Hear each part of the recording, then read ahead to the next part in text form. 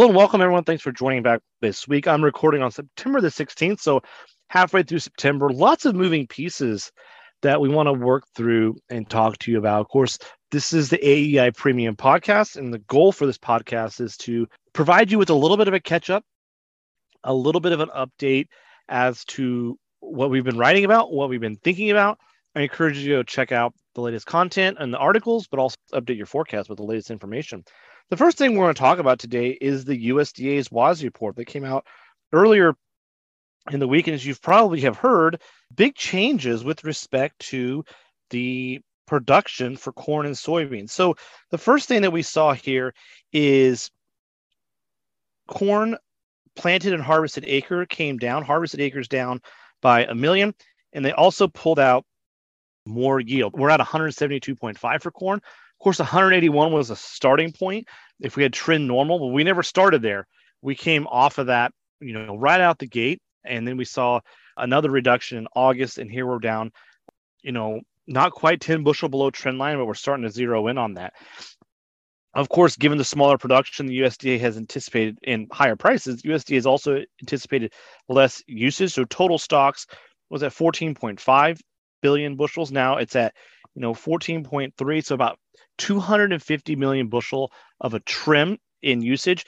But in general, that brings the stocks to use ratio tighter. We're at 1.2 billion bushels of ending stocks, more than 100 million reduction just from August.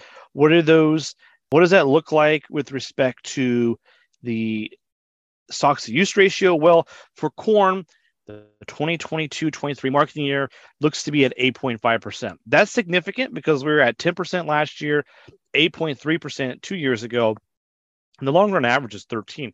So we're starting to get back to that, eights and in the sevens. This is whenever things get really tight for the corn markets. On soybeans, they're a very similar situation where they pulled additional acreage out of soybeans. So the soybean harvested acres came down 600,000. And they pulled about 1.4 bushel per acre out. We're at 50.5. And that puts us below trend normal of 51.5 for the year. Ending stocks on soybeans, 4.5% stocks use, 200 million bushel of carryout. That's tighter than what we saw in 21, and it was also projected in 2020 marketing year.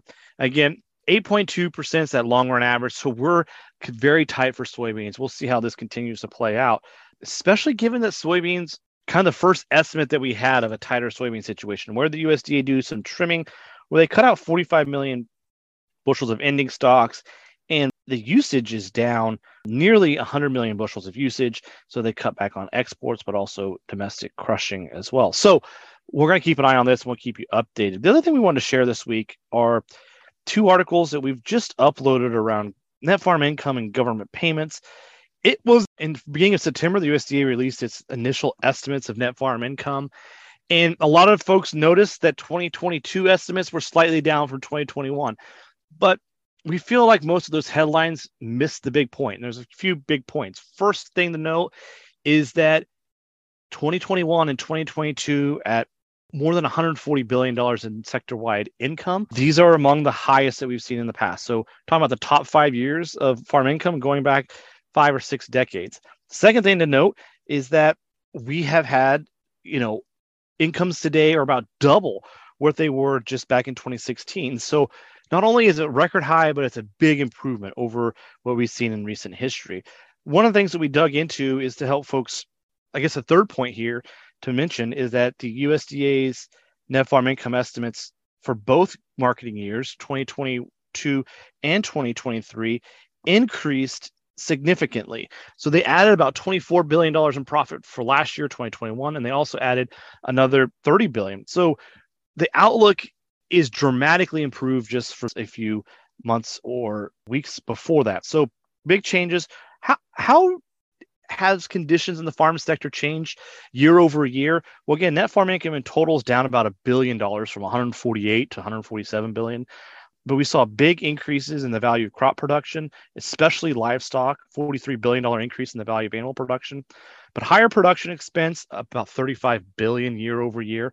That's about a when we look at the article, about 12% higher production expenses year over year across the board, and then lower direct payments. Those are down 15 billion. So that's how we got to this sort of unchanged. So the top line numbers are unchanged, but in the middle, we had big increases from the revenue side, big increases from the revenue with respect to commodity prices, setback from production expense, another setback as government payments have came back to normal. Speaking of government payments, we also wrote an article about that. And we noted it seems like just yesterday we were writing about record high direct farm payments approaching the $50 billion mark. Now they're among the lower end of the spectrum of what we'd expect historically, around 13 billion. One of the things that we're going to continue to write about and think about is how much ad hoc government programs have played, the role that they've played, how big they are. Really going back 4 or almost 5 years now, ad hoc payments have been a majority of the direct farm payments that are received. So ad hoc this year is about 13 billion, 4.5 of that's coming from the traditional farm bill programs. And about 8.5 of that has came from ad hoc spending. And so without that ad hoc spending, we'd be having a very different conversations. We're on the low end of the spectrum today. Without that ad hoc spending that we've been seeing over the last several years, this year, direct payments would be historically low, unbelievably low. And that's mainly because of the ARC and PLC sunsetting. They've been phasing out, providing less value for producers, less payments for producers over time. So we're going to wrap up here this week. Again, encourage you to go check your scores for the Ag Forecast Yield Contest. We resolved the questions with respect to the September WASDE. We posted 2 new questions with regard to the October WASDE.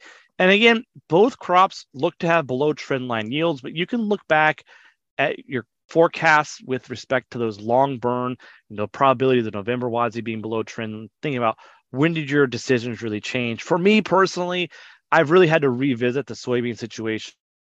It was trending to the larger side of the crop production. Now it's trending to the lower side, so a bit of a smaller crop.